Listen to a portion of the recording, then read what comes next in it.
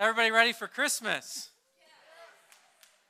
All right, you got a little homework assignment this next week. We're getting fairly close at our house. We've watched Griswold Family Vacation once at least. People have come and decorated the outside of our house. Plans are in place to purchase a Christmas tree this coming Friday. But here's your assignment. I've been hearing some news stories that there's a shortage of Christmas trees this year. And I feel really bad for our neighbors. So here's what our family wants to do. We want to make sure that everybody has an opportunity to get one before we get one. So here's what I need you to do this next week. I need you to encourage everyone you know to go and buy a Christmas tree before Friday. Buy 2 or 3. We might just get there on Friday and they might all be gone. I don't know. But it's a great season, isn't it? Preparing for times of rejoicing and celebration. Last week we kicked off the Christmas season by looking at Philippians chapter 2 that we're going to continue in today. Last week's sermon can be summarized by basically saying, Christmas screams, God is for us. And so we looked at Philippians 2 specifically where it talked about Jesus' mindset of leaving heaven for you and I because he considered you and I more significant than staying in the realm of heaven. And so last week we understood that God is for us, that he sees you and I as significant. And so this morning we're continuing on. Last week we looked backward. This morning we're going to look ahead during this season. So open back up to Philippians 2 if you have your Bibles with you. Otherwise it'll be on the screen this morning. Philippians 2 beginning with the first verse.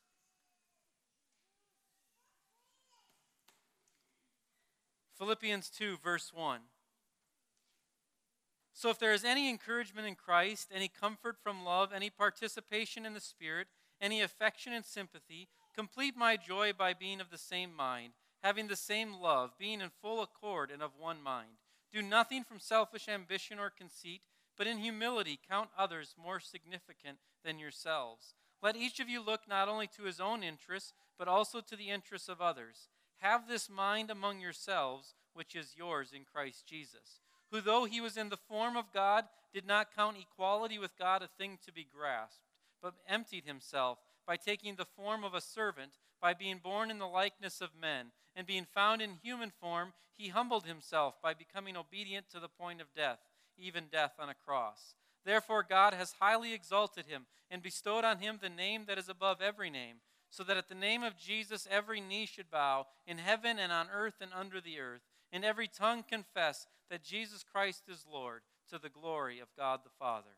Therefore, my beloved, as you have always obeyed, so now, not only as in my presence, but much more in my absence, work out your own salvation with fear and trembling, for it is God who works in you, both to will and to work for his good pleasure.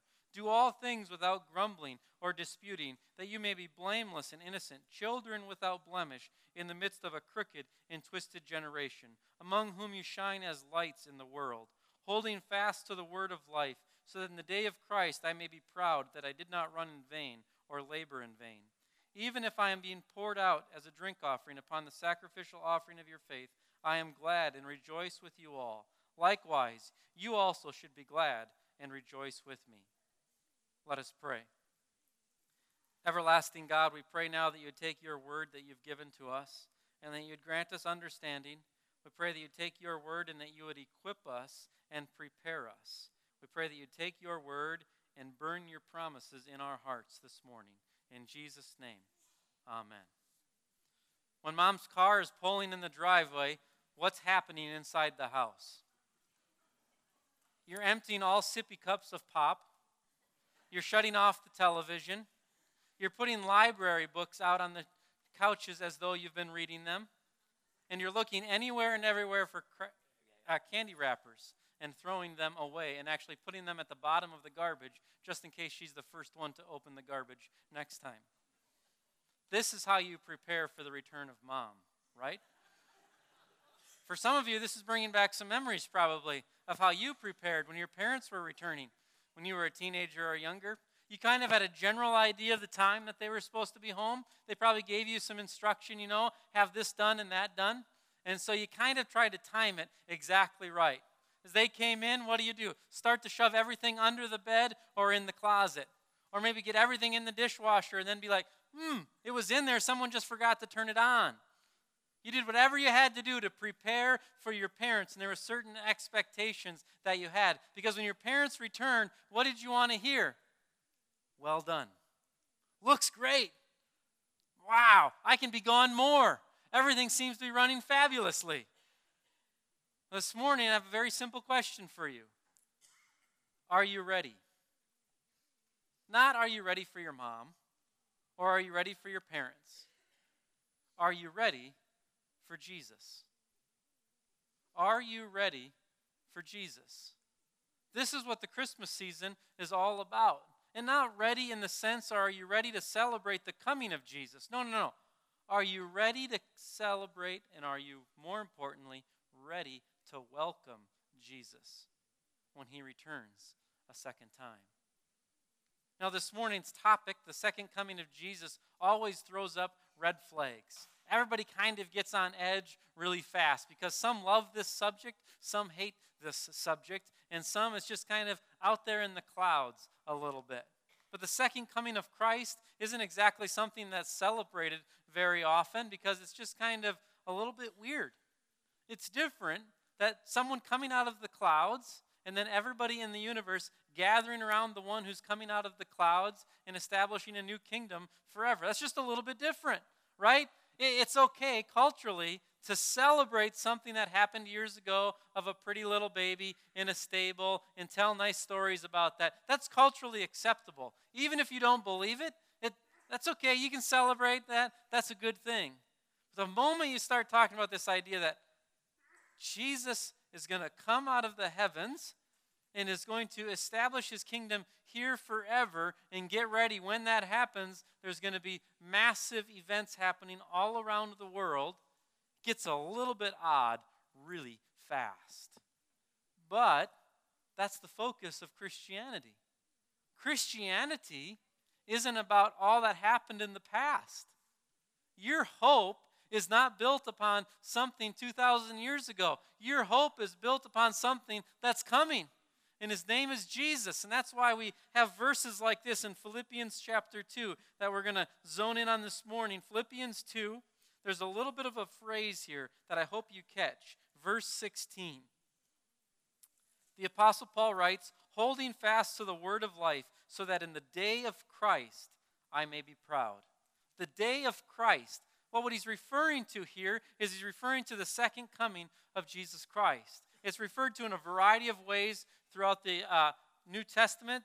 There's a new word that's used. We use the word Advent, which just means coming. But that comes from some words in the New Testament that referred to coming as well, where there was this descending out of the clouds of Jesus Christ. And so the Apostle Paul is saying, I'm looking forward to this day, and everything that I've talked to you about now is building toward this day. If you read on in Philippians chapter 3, verse 21, he says it even a little more succinctly. He says, but our citizenship is in heaven, and from it we await a Savior, the Lord Jesus Christ, who will transform our lowly body to be like his body by the power that enables him to subject all things to himself. And so right there in Philippians 3, he's again reminding us, pointing us to the ultimate hope of Jesus returning. And then in 1 Thessalonians chapter 4, the Apostle Paul is again writing to people who are struggling. And he says to them, hey, I hope you're not grieving as those who grieve who have no hope. And then he quickly flips after saying to them, you as Christians should grieve differently. And the reason we should grieve differently, he says in 1 Thessalonians 4, is because someone is coming out of the clouds. Jesus is going to return, and it's going to be a massive event. And then we've got this whole book in the New Testament called Revelation. You've probably heard of that at some point. Some of you have been bold enough to read it. Others of you have just ignored it. Revelation, a whole book, is dedicated to one central event, the return of Jesus Christ. Revelation was written to give encouragement to Christians who are being persecuted, give encouragement to Christians that were discouraged and they were just floundering, encouragement to Christians who were wondering, wow, this Roman Empire seems to be expanding, and is Rome king of the universe? Revelation was written to remind them that, hey, there is a Lamb who is in heaven right now, who has conquered That lamb, though, is preparing to return and is going to return as a lion and is going to conquer once and for all. So you got a whole book in Revelation, and the authors, the people who put the Bible together, ultimately the leaders of the church, put Revelation at the end as the capstone in a sense, reminding us that, hey, this is it. This is where we're going. This is our hope. And so our hope is the coming of Jesus Christ. And when you hear that this morning, you might be in one of three camps. When some people hear about the coming of Jesus Christ, they're just apathetic, which means you simply don't care. You're like, that's interesting to write books about and interesting to have a class about. But for the most part, it's not in your mind at all. Some of you, when we talk about the second coming of Jesus Christ, you just now have confusion. You've heard all sorts of stuff. You've read all sorts of books. And you're just uncertain. Like, is Jesus going to come and then are we going to have a bunch of tribulation? Am I going to be gone by something called a rapture? And then is Jesus going to come? And you're all over the place. You're confused by a variety of things. There's other people, when you talk about the second coming of Jesus, it just brings hysteria. It literally brings hysteria, almost a nervous breakdown, because they're thinking, oh, things are so bad. Look what's happening. And Jesus is coming, and next thing you know, it dominates their whole thinking. They're watching the news every night for any and every world event, and they're seeing that as another chess piece being moved around, and they're just saturated with it. And so talking about the second coming of Jesus can put us in a variety of places. I'm going to simplify it for you this morning. And I'm going to tell you everything you need to know about the second coming of Jesus Christ in 60 seconds. Does anybody want to time me? 60 seconds. Everything you need to know about the second coming of Jesus Christ. Here you go. Jesus is coming again at a time when no one knows it, but it could happen at any moment today. Therefore, you and I are supposed to expect it and be ready for it. Did I make it? All right. Dismissed. That's it. That's what you need to know. That's what the Apostle Paul was hoping for. That's what he was expecting. The Apostle Paul, if you read the New Testament letters, was expecting at any moment Jesus could return. But let's make this crystal clear. No one knows when that's going to happen. Not only does no one know when it's going to happen, no one even has an idea of when it's going to happen. Jesus said that in Mark chapter 14. He says, hey, bad stuff's going to be happening. There's going to be seasons of hurricanes, seasons of just war and famine. The Son of Man is going to come, but no one knows. Not even the Son has an idea when he's going to return. So the moment you hear prediction, run the other way. Turn the channel. Put the book away. The moment you hear prediction, stop. Because all of us only know one thing. Jesus is returning, and we know the general season. There's going to be bad stuff happening. Well, what we see is from the time the New Testament was written, there's been bad stuff happening. The Apostle Paul thought he was in the season when Jesus was going to return.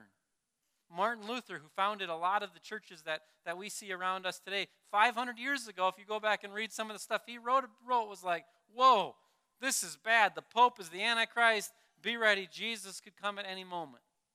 So everybody was living in expectation. You and I are supposed to be living in expectation of Jesus coming. But here's what happens for the majority of us. We've gotten really comfortable. We've gotten really comfortable, so this can be really hard to hear. You and I don't need Jesus to come.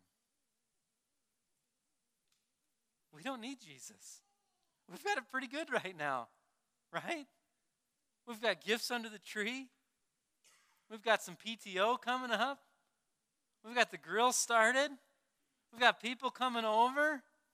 We've got a retirement account that's growing a little bit. We've got unemployment falling. We don't need Jesus. And so there's no expectation of Jesus. But you travel to a different place around the world, it's vastly different really fast. Because guess what? They don't have comfort. They're living in constant fear. So we have to quickly remember as Christians to take perspective that we're part of a global movement. Now, I'm not saying anything bad about the blessings we have. That's great, right? Let's not ask for anything different. That's good that we've got presents. That's good that we've got great meals and parties and celebrations. That's awesome. We should celebrate it. We should want more of it. But we should be mindful really quick to remember that the majority don't have it. The majority will not have it until Jesus returns. And so here's what I'd encourage you to do as you party this month. And I think you should party hard. I think you should celebrate and have fun, bake, open gifts. But every celebration should do this. It should feed your hunger for a greater celebration. Every celebration should feed you like, wow, won't this be fabulous if this is just a foretaste of what's to come permanently? Because that's what's going to happen when Jesus comes. Every celebration we have is just a foretaste of the greatest celebration that comes when Jesus returns. That's the day of Jesus Christ. And so when you think about the second coming, let me close this portion this way. Don't spend time in endless speculation, but spend time in earnest preparation. Don't spend time in endless speculation, but rather earnest preparation. And so let's narrow it down. Just this last week, there's big news all around the world, right? The President of the United States is declaring Jerusalem the capital of Israel. I don't mean to offend anyone this morning, but guess what? That hasn't altered God's plan at all. God is not dependent upon the President of the United States of America. Is it a big deal? Probably it is a big deal. It's bringing a variety of persecution and problems to the Middle East. There's a lot going on. It's causing havoc for Christians all around the world, and it's going to cause more pain. Now, is it right or wrong? I'm not saying that. All I'm saying is we can look at that type of event, and people can get all up in arms. They're like, oh, that's it. That's it. Revelation chapter 16, verse 4 was pointing right to that. No. Was not pointing to the President of the United States doing X or Y. Because Revelation 16, 17, 18 has been relevant for every Christian throughout history since the revelation was given. And so here's what I would encourage you to do. You see news like that, let it be a reminder of this, that there's trouble coming, but something greater is coming as well, Jesus himself. So the moment you see news like that and it causes you to begin to speculate, use that as a reminder to prepare and pray. You know what you and I should be doing right now? We should be praying for the Christians in Bethlehem. Because the Christians in Bethlehem now are going to be facing greater persecution. The Christians in Iraq are not celebrating Christmas with presents. The Christians in Iraq are hiding. Because there's trouble coming. There's trouble already there. So my whole point is this. Let all of those political events be reminders of the challenges in creation, but the promise of the return of Jesus Christ. So we cannot let the political events become the flags that we wave, but the political events drive us to our knees and to action. And so today, let's remember to prepare rather than speculate on what's going to happen. So how do we prepare? How do we prepare for the coming of Jesus Christ? Well, the Apostle Paul makes it really simple here in Philippians chapter 2. Philippians chapter 2, he very simply says, I'm going to summarize in one simple sentence. Be who you are. Be who you are. How do you prepare for the coming of Jesus Christ? Let's look here in Philippians chapter 2. How do I get to that sentence? Be who you are. He starts in verse 12. He says, therefore, my beloved. In other words, remember, I do this all the time. You see the word therefore? Circle it. Put an arrow to the stuff that's before it. Why? Because the author is saying, hey, in light of what I just said, now do this. So the Apostle Paul is saying, hey, in light of the fact that Jesus has been declared king of the whole universe, do this. And what does he say to do?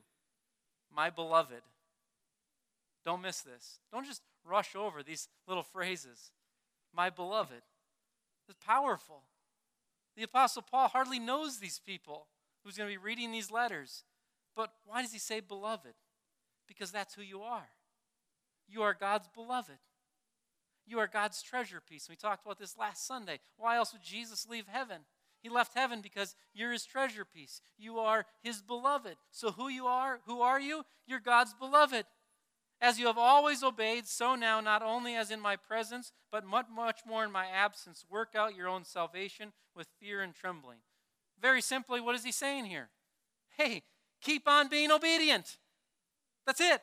He's saying, beloved people of God, be obedient. Obey Christ. And he goes on here in verse 14 then, do all things without grumbling or disputing, that you may be blameless and innocent, children of God without blemish. If you got your Bible again, I would just encourage you to circle therefore, but then underline beloved and children of God, because this is who you are. You are the beloved of God. You are a child of God. Very simply, the Apostle Paul is saying this. Hey, you're a child of God. Obey God. This is who you are. Notice this. He doesn't say, hey, obey, so that when God comes, the credits are higher than the debits when it comes to the judgment seat. That's critical to see. He's not saying, hey, make sure you obey so that God accepts you when Jesus returns. Some of us are used to that message. We use the judgment seat as what? The guilt to drive obedience. There's an element of truth in that we're going to stand before God. But obedience can't put us in the right place before the judgment seat. Only a position as a child of God, being the beloved of God. And so who are you today? You are a child of God through faith in Jesus Christ. It says in John chapter 1 that the Word became flesh and dwelt among us. And we become children of God by believing in Him, Jesus. And so today, who are you? You're a child of God. The Apostle Paul is simply saying, be who you are. Folks, this isn't rocket science. It's actually quite simple how to prepare for the coming of Jesus. Be who you are. And some people are looking for more. You're like, well, there's got to be something greater. Is there something greater than being who God created you to be? Could there be anything more significant than resembling and reflecting who God created you to be? Can there be anything more significant than hearing from the most powerful person in the universe, well done, good and faithful servant? There's nothing more significant. There's nothing more significant than simply being who you are. So how do you prepare for the second coming of Christ? You obey Jesus. Pretty simple. None of you are probably surprised that you came to church this morning and you were told to obey Jesus. That's it. You're the child of God, obey Jesus. But here, now, be ready. When you obey Jesus, you're going to be different. Look with me here in verse 15. I'm just kind of summarizing. Children of God without blemish in the midst of a crooked and twisted generation, among whom you shine as lights in the world. Translated very simply, obey and be prepared. You're going to be different. Why? Because we live in a world that is fallen. Christians should be the last people to be surprised by evil. Because if you've read the Revelation, the message from God in His book here, the Bible, you're told it's bad and it's going to get worse. So why are you so surprised? Now, this doesn't mean we should be wandering around going, bad stuff's going to happen, we should just let it happen. Not at all. God asks us to be a light in the midst of evil, to do what we can do. And our faith, our success is not dependent upon the changing of circumstance, but faithfully executing as the people of God. And so be prepared. It's going to be different. As one who's a child of God, you're going to be marched to a little different drumbeat. And we should not be surprised when bad stuff is happening all around us. I was at Target a couple of weeks ago with my kids, and we were getting ready to leave, and they're just begging for something. So I'm like, here, bag of Cheetos, take it and be quiet. Get in the van. So you get in the van, and I'm like, here. I opened the bag of Cheetos, and I said to him, here, I'm going to show you how to eat a Cheeto. Hold the Cheetos in this bag, eat with this bag, and then right when you get into that Cheeto, lick your finger clean. Right? I'm thinking, this is going to work great. Get home, won't be Cheetos all over the car, hands will already be clean. Get home, what do you think we have on our hands? 2 hands with Cheetos all over them, a face with Cheetos all over them, and Cheetos in the car seat. You didn't listen to a single thing I said. The Cheetos in one hand only. Now, should I have been surprised at all? To think any different would have been foolish. For us as followers of Christ, to think any different, that obedience to Christ is going to be easy and comfortable, is pure foolishness. Because everything around us is crumbling. Everything around us is broken. Again, this is a delicate message in the sense that we're not just walking around saying, to hell with everything. We're walking around with a realistic understanding of who we're supposed to be and a realistic understanding of what's going to happen around us. And so today, God's message for you is this: be who you are. And be prepared that who you are is not always going to be acceptable to the people around you. Be who you are. So shine as lights. That's what he says there in Philippians 2. It matches perfectly with Matthew chapter 5 that we read earlier in our service. That was Jesus giving the Sermon on the Mount. The whole message of the Sermon on the Mount is what? Shine like stars. You're the light of the world. Don't go hide in the corner. Be the light of the world. Jesus saying to his followers that this is who you're supposed to be. Be it. And even in the midst of that we read this morning in Matthew chapter 5, I hope you caught it, he says what? Persecution's coming. Blessed are you when you face persecution. But it should not change who you are. And so we prepare for Christ by being who we are, children of God. Well, how? How? How do we know what to do, who to be? Look with me. This is vastly important. Philippians 2. Look down in verses 15 and 16. So 15 and 16 just come right together. At the end he says, shine as lights in the world. 16, he just transition. He says, holding fast to the word of life. So he says, shine as lights in the world as you hold fast to the word of life. The hold fast to the word of life is the how. Word of life is Paul's way of interpreting the revelation that God has spoken to you, his word. Now, Apostle Paul didn't mean the Bible because they didn't have the Bible at that time. The Apostle Paul was writing the Bible literally when he wrote that letter. But the Bible contains the revelation of God, or in other words, known as the word of life. And so how do we know who to be? It's right here. It's in how God has revealed it to us in his word, the Bible. Now, this doesn't mean we worship the Bible. This doesn't mean that the Bible is a little recipe book where we find anything and everything. It simply means that the Scriptures are the foundation because in the Scriptures, the word of life is given to us. I think the author and pastor John Piper says it best. He says this: so I am giving you no guaranteed regimen or device or scheme or trick for spiritual power and health and fruitfulness. Bible reading is not magic. I don't know if you're reading the Bible and meditating and memorizing will give you power and health and fruitfulness. What I do know is, without it, you starve every grace that God means for you to thrive on in his world. There is a spiritual diet without which no Christian can be strong and healthy and fruitful, and that is a diet of the Word of God. I think he says it just perfectly. The Bible's not a piece of magic carpet that's going to guarantee X and Y. However, without the Bible, you're going to starve yourself of every grace and gift that God has for us. Because it's through the Bible that God has made himself and his ways known to us. And so how do you prepare for the return of Jesus Christ? You cling to the Scriptures. You meditate upon the Scriptures. Why? Not because there's going to be an exam at the end, but because it's through the Scriptures that we know God and the person of Jesus Christ. It's through the Scriptures that we know the purposes and the ways of God. And so what does your diet consist of? Does your diet consist of a healthy dose of the Word of God? Just the other night, I was on the phone with a friend actually from Seattle, had called me real late on Friday night. Somebody I'd gone to college with, and we were talking, and he's just going through some stuff and was wondering about different things. And he says, hey, I knew I could call you because I just know that you're going to have a word for me. And I'm like, well, I don't know if I'll have a word for you or not, but what's going on? Tells me the whole situation, and I said, I don't got anything for you right now. I don't know. And he's kind of like, wow. He's like, man, but you read that Bible all of the time.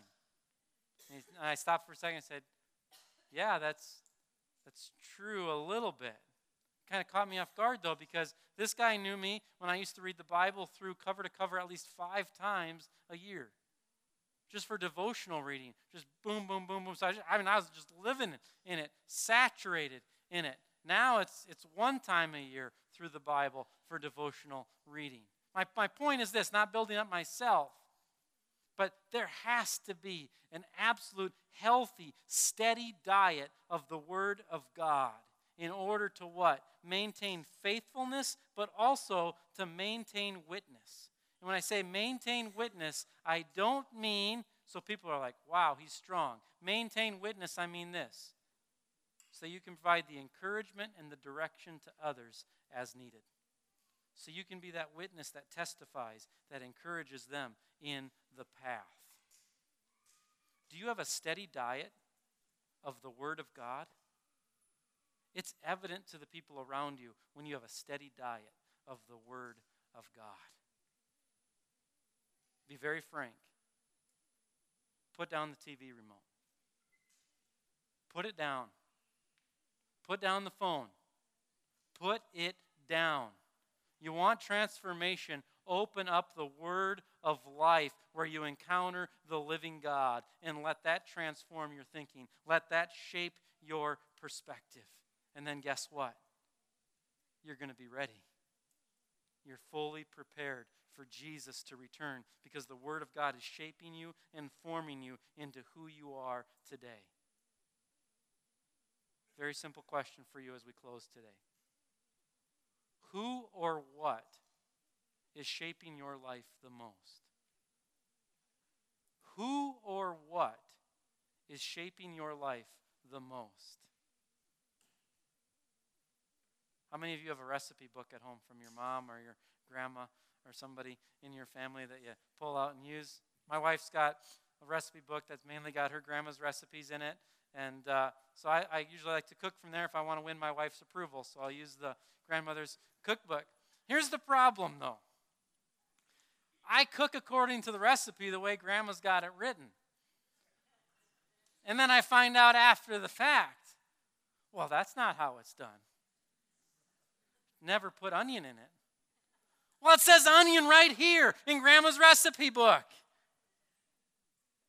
Well, what was shaping or forming the cooking? It was being with grandma. It was being present with grandma. Do you know what has shaped and formed the majority of us? Being with grandma, being with grandpa, being with dad, being with friends. All of that is fabulous as long as all of them were saturated in the Word of God.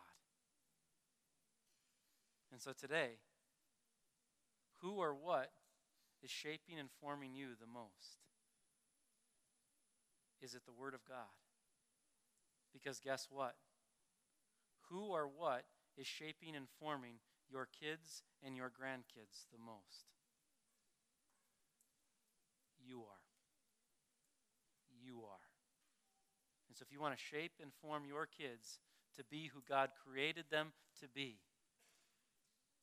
you better allow yourself to be shaped and formed by the Word of God.